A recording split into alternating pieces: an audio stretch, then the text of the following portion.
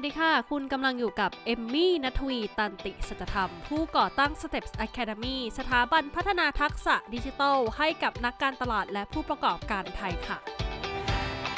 สำหรับพอดแคสต์ EP นี้นะคะห่างหายกันไปนานอีกแล้วนะคะกลับมาเจอช่วงโควิดอีกครั้งหนึ่งนะคะก็ถือว่าเป็นช่วงเวลาที่อยากจะปรับเปลี่ยนแล้วก็ให้เวลากับตัวเองมากขึ้นนะคะจริงๆในช่วง2ปีที่ผ่านมานะคะทางเอมมี่เองแล้วก็หลายๆท่านอาจจะเจอวิกฤตในการเปลี่ยนแปลงของเรื่องของโควิดเนี่ยมากกว่า3ครั้งแล้วเนาะณตอนนี้นะคะทั้งนี้ทั้งนั้นเนี่ยก็ทำให้เราเนี่ยต้องไม่หยุดพัฒนานะคะในการเรียนรู้ไม่ว่าจะเป็นเรื่องใดก็ตามค่ะ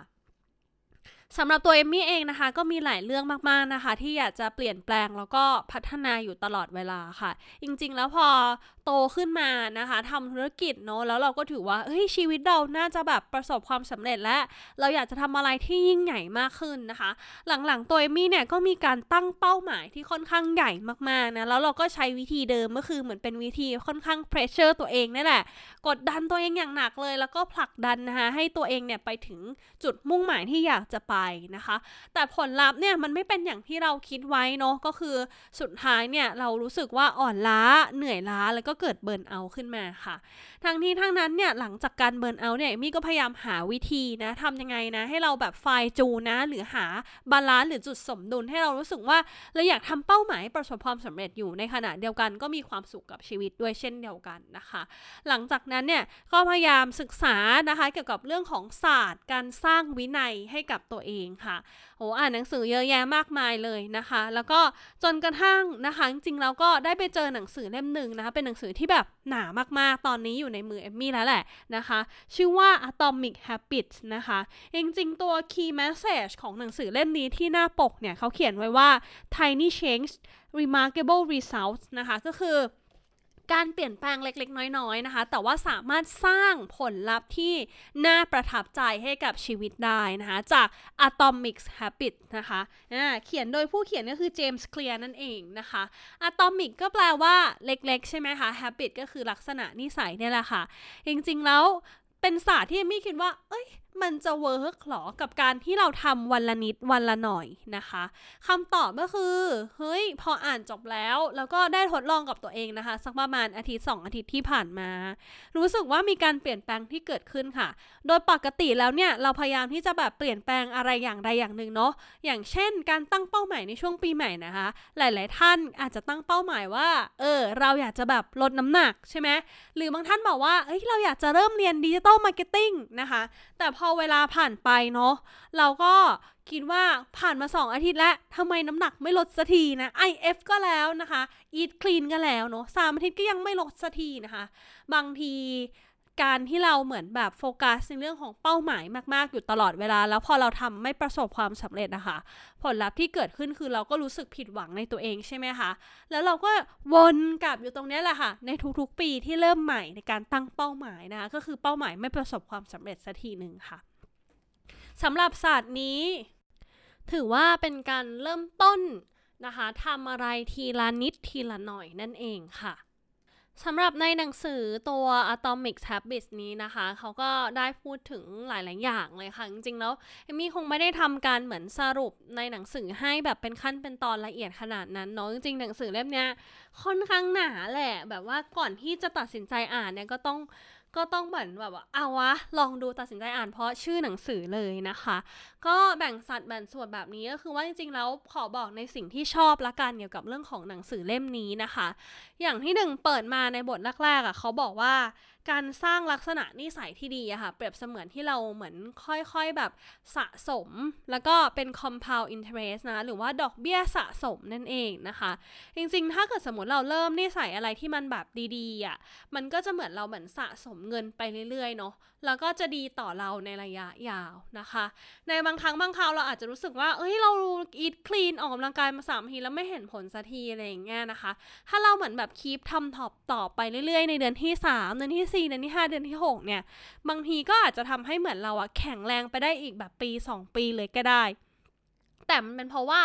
ผลลัพธ์มันอาจจะไม่ได้เกิดขึ้นทันทีอย่างใจเราหวังไว้นะคะเนื่องจากว่าณตอนนี้อย่างที่มี่บอกว่าเราคงใช้สูตรในการที่เหมือนเราจะแบบเพรสเชอร์ตัวเองเยอะๆเพื่อให้ประสบความสำเร็จแบบนั้นน่ะคงไม่ได้แล้วในส่วนตัวของเอมมี่เนาะเพราะว่าเอมมี่ก็มาไฟล์เอาค่ะเริ่มคุยกับตัวเองมากขึ้นว่าการที่ทำให้แบบตัวเองประสบความสำเร็จเนี่ยแล้วแบบกดดันตัวเองมากๆเนี่ยมันโอเวอร์เวมหรือมันเยอะเกินไปนั่นเองความหมายก็คือว่าอะไรความหมายก็คือว่าในโลกของโซเชียลมีเดียหรือโลกของดิจิทัลเนี่ยตัวของเราเนี่ยมนุษย์เราเนี่ยเปรียบเทียบของตัวเราอยู่กับคนอื่นอยู่เรื่อยๆอยู่แล้วทุกครั้งที่เราเหมือนหยิบมือถือขึ้นมาดูคอนเทนต์ของคนอื่นนะคะโดยที่เราไม่รู้ตัวเนาะนั่นก็เป็นเหตุผลว่าการที่เพรสเชอร์ในน้ำหนักที่มันพอดีเนี่ยมันก็ดีไปนะถ้ามันหนักเกินไปเนี่ยมันอาจจะทำให้เราเบิร์นเอาท์ได้นะฮะทีนี้กลับมาถึงเรื่องของนิสัยเมื่อกี้ที่บอกว่านิสัยที่ดีถ้าเราทำไปเรื่อยๆมันเหมือนเสมือนกันแบบสะสมเงินแล้วก็ฝากเงินเอาไว้แล้วแบบเกิดดอกเบี้ยสะสม compound interest เด้งไปเรื่อยๆเพิ่มพูนไปเรื่อยๆเนี่ยในอนาคตมันก็จะก่อเกิดให้ผลดีกับเราแบบว่าโหหลายเท่าเลยแต่ถ้าสมมติว่าเราทำแบบนิสัยไม่ดีกับตัวเรานะคะสะสมไปเรื่อยๆนะมันก็เหมือนแบบเราติดลบไปเรื่อยๆสุดท้ายเงินที่เราฝากไว้ก็จะไม่เหลือเลยก็คือเท่ากับศูนย์นะคะเท่ากับเวลาผ่านไปเนี่ยเราแทบจะไม่มีอะไรที่เหมือนเราแบบก้าวหน้าหรือพัฒนาไปเลยอันนี้คือคอนเซปต์แรกเลยเพื่อทำความเข้าใจในเรื่องของการแบบทำวันละนิดทำวันละหน่อยนะคะค่อยๆสะสมไปนะคะทีนี้หนังสือเล่มนี้เนี่ยยังบอกต่อนะคะว่า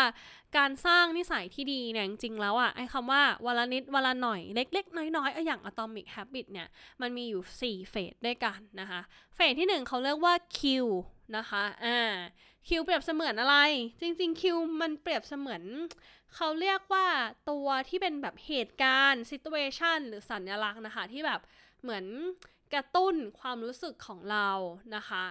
ในการเปลี่ยนแปลงโอเคถัดมาเฟสที่2คือเรียกว่า craving นะ craving คือความต้องการที่อยากจะแบบเปลี่ยนแปลงนะคะ response เนี่ยคือการแบบตอบโต้ในการเปลี่ยนแปลงนั้นๆนะคะสุดท้ายคือ reward หรือว่าการได้รางวัลจากการเปลี่ยนแปลงนั้นๆเองค่ะซึ่งจริงๆแล้วเนี่ยเขาบอกว่า4เฟสนะ Q craving นะคะ response และ reward เนี่ยมันจะต้องแบบมีวิธีที่แบบง่ายมากๆนะคะจริงๆการเปลี่ยนแปลงนิสัยของเล่มนี้เขาพูดถึงเรื่องของการแบบพูดคุยกับสมองหรือบางทีเหมือนแบบเราทริคสมองเราเนี่ยให้เรารู้สึกว่าการเปลี่ยนนิสัยเนี่ยมันน่าสนใจมันน่าตื่นเต้นหรือมันง่ายอะไรเงี้ยนะคะสมองเราก็รู้สึกว่าอยากจะทำค่ะคือเรียกได้ว่าพูดกับสมองในโซนที่แบบทำให้เราแบบแฮปปี้หรือมีความสุขนั่นแหละจะได้ทำนิสัยเนี้ยไปเรื่อยๆนะคะเริ่มจากเฟสแรกเลยคือ Q เขาเรียกว่าแบบ make it obvious คือตัวที่แบบอยากทำให้เราแบบเป็นตัวกระตุ้นในการเปลี่ยนแปลงเราต้องทำให้แบบมันชัดเจนว่าเราอยากเปลี่ยนแปลงจริงนะคะอย่างเช่นเขาจะเริ่มต้นในเฟสแรกเนี่ยให้เราเหมือนทำเหมือนแบบ habit scorecard ก็คือการให้คะแนนนิสัยว่าแบบมันมีอะไรประจำวันที่แบบเป็นนิสัยที่ดีให้ใส่สัญลักษณ์บวกนะคะอะไรที่ไม่ดีให้ใส่ลบหรือแบบถ้าเฉยๆก็คือให้ใส่เท่ากับเพื่อให้เราเหมือนสรุปออกมาให้เห็นว่าโหเรามีนิสัยมากมายเลยที่เราแบบอยากจะเปลี่ยนแปลงนะคะเพราะนั้นและอันนี้ก็จะเริ่มเห็นได้ชัดแล้ว make it obvious คือทำให้มันชัดเจนว่าเราอยากเปลี่ยนแปลงอะไรนะคะแล้วก็เหมือนมีเทคนิคว่าแบบเหมือนเราอยากจะเปลี่ยนอยากจะทำอะไรในเวลาไหนที่ไหนนะคะคือเรียกได้ว่าให้สมองเราเห็นภาพอย่างเช่น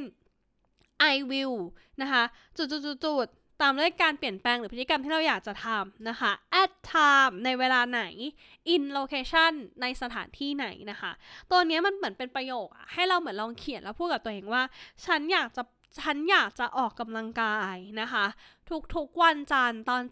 7:30หน้าสนามหน้าบ้านของฉันอันเนี้ยคือเป็นเหมือนการพูดเซลฟ์ทอล์กกับตัวเองเพื่อให้สมองของเราค่ะเห็นภาพว่าเราจะเปลี่ยนแปลงแล้วมีพฤติกรรมยังไงบ้างโดยการลิงก์หรือเชื่อมกับช่วงเวลาแล้วก็โลเคชันให้สมองเราเห็นภาพมากขึ้นเมื่อไหร่ก็ตามที่สมองเราเห็นภาพมากขึ้นชัดมากขึ้นนะคะเราก็ยังรู้สึกว่าจะเริ่มมีตัวกระตุ้นและอยากให้เราออกไปทำกิจกรรมเหล่านั้นที่เพิ่มทำให้เรานิสัยดีขึ้นหรือมีวินัยที่ดีขึ้นนั่นเองนะคะอันนี้ก็คือเหมือนเป็นเฟสแรกของคำว่า Q นะคะหรือ motivation นั่นเองนะคะที่จะแบบกระตุ้นให้เราแบบอยากเปลี่ยนแปลงนะคะรวมถึงการที่เราแบบพาตัวเองมาอยู่ในสิ่งแวดล้อมนะที่แบบสร้างสิ่งแวดล้อมบรรยากาศให้เราอยากเปลี่ยนแปลงด้วยนะคะเขาเรียกว่า make it obvious คือทำให้มันชัดเจนสำหรับการเปลี่ยนแปลงค่ะ มาถึงเฟสที่2นะคะคราฟติ้งก็คือเหมือนตัวกระตุ้นที่แบบเราเห็นภาพชัดแล้วว่าเราอยากจะเปลี่ยนแปลงนะคะทีนี้มันจะมีอะไรที่แบบกระตุ้นเราบ้างในเฟสเนี้ยเขาจะพูดถึงเรื่องของ make it attractive ก็คือทำให้มันแบบมีเสน่ห์ทำให้มันแบบน่าสนใจอยากจะเปลี่ยนแปลงมากขึ้นนะคะจริงๆก็คือเหมือนกับให้เราเหมือนแบบจับคู่นิสัยที่เราอยากเปลี่ยนกับกิจกรรมที่เราเหมือนแบบนิสัยที่เราต้องการเปลี่ยนกับกิจกรรมที่เราแบบอยากทำอย่างเช่นสมมติว่าเฮ้ยฉันจะจุดๆฉันจะอ่านหนังสือหลังจากอ่านหนังสือเสร็จเนี่ยเดี๋ยวฉันจะเหมือนแบบไปไปดูหนัง15นาทีอะไรอย่างเงี้ยค่ะคือเหมือนกับ make it attractive นิดนึงเนาะแล้วก็ที่เห็นได้ชัดเลยก็คือเป็นเรื่องของแบบเราเนี่ยเอาเหมือนตัวเรานะคะไปอยู่ในแบบสิ่งแวดล้อมแห่งการเปลี่ยนแปลงนะคะนี่คือ make it attractive นะคะคือ crafting นั่นเองนะคะ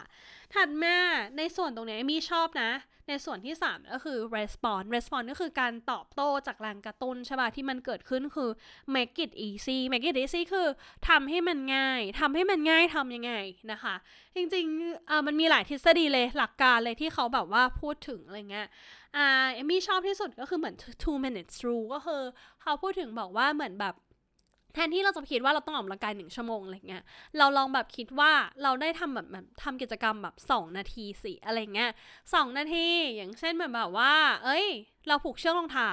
เป็นสัญลักษณ์ผูกเชือกรองเท้าเป็น2นาทีเนาะเป็นสัญลักษณ์ของการไปออกกำลังกายและมันเป็นการเหมือนทริกเกอร์เป็นตัวกระตุ้นเราเล็กๆน้อยๆนะคะอีกทฤษฎีหนึ่งก็คือบอกว่าเขาบอกว่าเนี่ยกำหนดระยะเวลาสั้นๆให้รู้สึกว่าทำง่ายที่สุดอย่างเช่นเราบอกว่าจริงๆแล้วปลายทางเราอยากออกกำลังกาย1ชั่วโมงใช่ป่ะแต่ทำไปทีไรเนี่ยเราทำได้แค่5นาที10นาทีนะทำมา5วันและ5นาที10นาทีรู้สึกเป็นขี้แพ้ว่ะทำไม่ถึง1ชั่วโมงเขาบอกว่า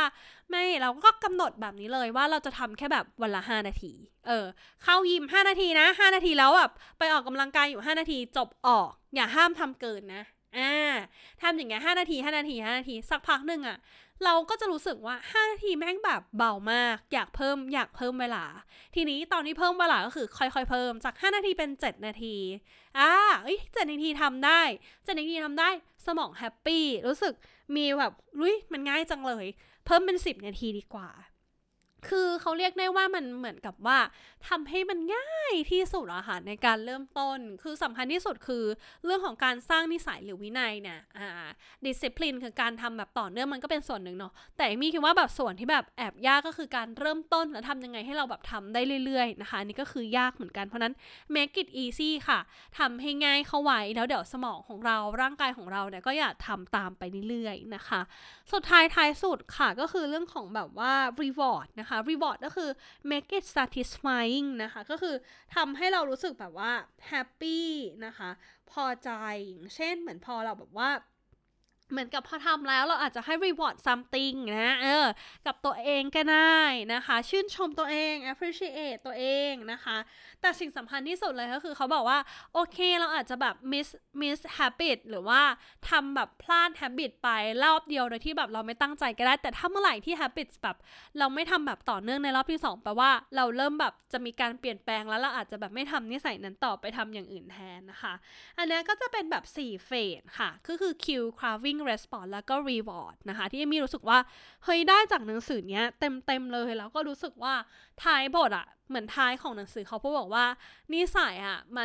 มันจะแบบเหมือนหยุดได้ก็คือเราอาจจะเกิดความเบื่อเกิดขึ้นอะไรเงี้ยเพราะฉะนั้นแล้วแบบอย่าไป strict ตัวเองมากเกินไปยืดหยุ่นไปตามสถานการณ์มากให้มากขึ้นนะคะแล้วก็ทำอะไรใหม่ๆให้เรารู้สึกว่าตื่นเต้นเสมอในการเหมือนพัฒนาตัวเองอะไรเงี้ยพออ่านเนาะตอนเนี้ยก็คือช่วงโควิดที่ผ่านมาจริงๆซื้อหนังสือเล่มเนี้ยนะคะมานานแล้วก็โดยทั่วไปใช่ไหมก็คือซื้อหนังสือมาเสร็จแล้วเราทำไงคะถ่ายรูปลง Facebook ใช่ไหมแล้วหนังสือก็ไปอยู่ในเชลฟ์หรือชั้นวางหนังสือนะคะให้มันอ่านตัวเองนะจนกระทั่งนี่แหละช่วงเวลาที่เรารู้สึกว่าโอเคเราอยากจะแบบจริงจังเริ่มดูสิ5นาที10นาทีนะคะหยิบหนังสือเล่มนี้มาที่แบบหนาตึกขนาดแบบว่าน่าจะมีอยู่ประมาณแบบ300กว่าหน้านั่นแหละ300หน้าเนี่ยหยิบขึ้นมาปุ๊บงั้นลองแบบอ่านไปบอกดีนะอ่านไปบทที่2เฮ้ยดีลองเอามาใช้เลยบทที่3ดีจังเลยสุดท้ายเลยก็เลยเริ่มแบบว่างั้นเราลองแบบ อ่านหนังสือเล่มนี้แทนการดูมือถือไหมการดูแบบโซเชียลมีเดียไหมเพราะว่าในนี้เขาจะมีบอกว่าถ้าเราแบบรู้สึกอยากเปลี่ยนอะไรบางทีเราต้องแบบชัดเจนว่านิสัยนั้นที่เราอยากเปลี่ยนอะไรเงี้ยค่ะมันสร้างผลลัพธ์ที่ไม่ดีกับเรายังไงเพื่อให้เราแบบ make it obvious เนอะเราก็ชัดแล้วว่าเราอยากแบบเล่นมือถือน้อยลงเพราะเรารู้สึกว่าเวลาเล่นทีไรเราจิตตกทุกที่เลยอ่านข่าวหรือเอาตัวเองไปเปรียบเทียบนะคะเราอยากน้อยลงปุ๊บเราก็ต้องเอานิสัยใหม่เข้ามาแทนซึ่งก็ต้องทำให้ชัดเลยว่าเฮ้ยอ่านหนังสือได้ทำให้เราแบบ catch up ได้ดีขึ้นรู้สึก feel good กับตัวเองเนาะเราก็เลยเริ่มอ่านหนังสือนะคะแทนการเล่นมือถือซึ่งถามว่ายังเล่นไหมโอเคก็ยังเล่นมือถืออยู่นะแต่ว่าสิ่งที่เห็นได้ชัดเลยก็คือว่าหนังสือที่อ่านผ่านมา7 วันก็คืออ่านจบเล่มซึ่งเอมมี่คิดว่าแบบปกติมันเทคประมาณแบบว่า2 เดือน3 เดือนกว่าจะอ่านจบ1 เล่มนะคะทำให้เรารู้สึกว่าโอ้ยการอ่านหนังสือเนี่ยมันอยากทำให้ถึงเป้าหมายนะแต่ว่าแบบมันก็ทำได้แค่ซื้อมาถ่ายรูปแล้วก็วางอยู่บนเชลฟ์นะคะแต่กลายเป็นว่าทำวันละนิดวันละหน่อยค่ะมี่จะมีเขียนไว้เลยว่าอ่านหนังสือวันละแบบ15 นาที15 นาทีพอนะห้ามอ่านเกินกว่านั้นอะไรเงี้ยกลายเป็นว่าเฮ้ยบางทีมันอ่านแล้วแบบมันเกินแล้วมันก็ได้ไปเรื่อยๆแล้วมันก็แบบทำให้เรา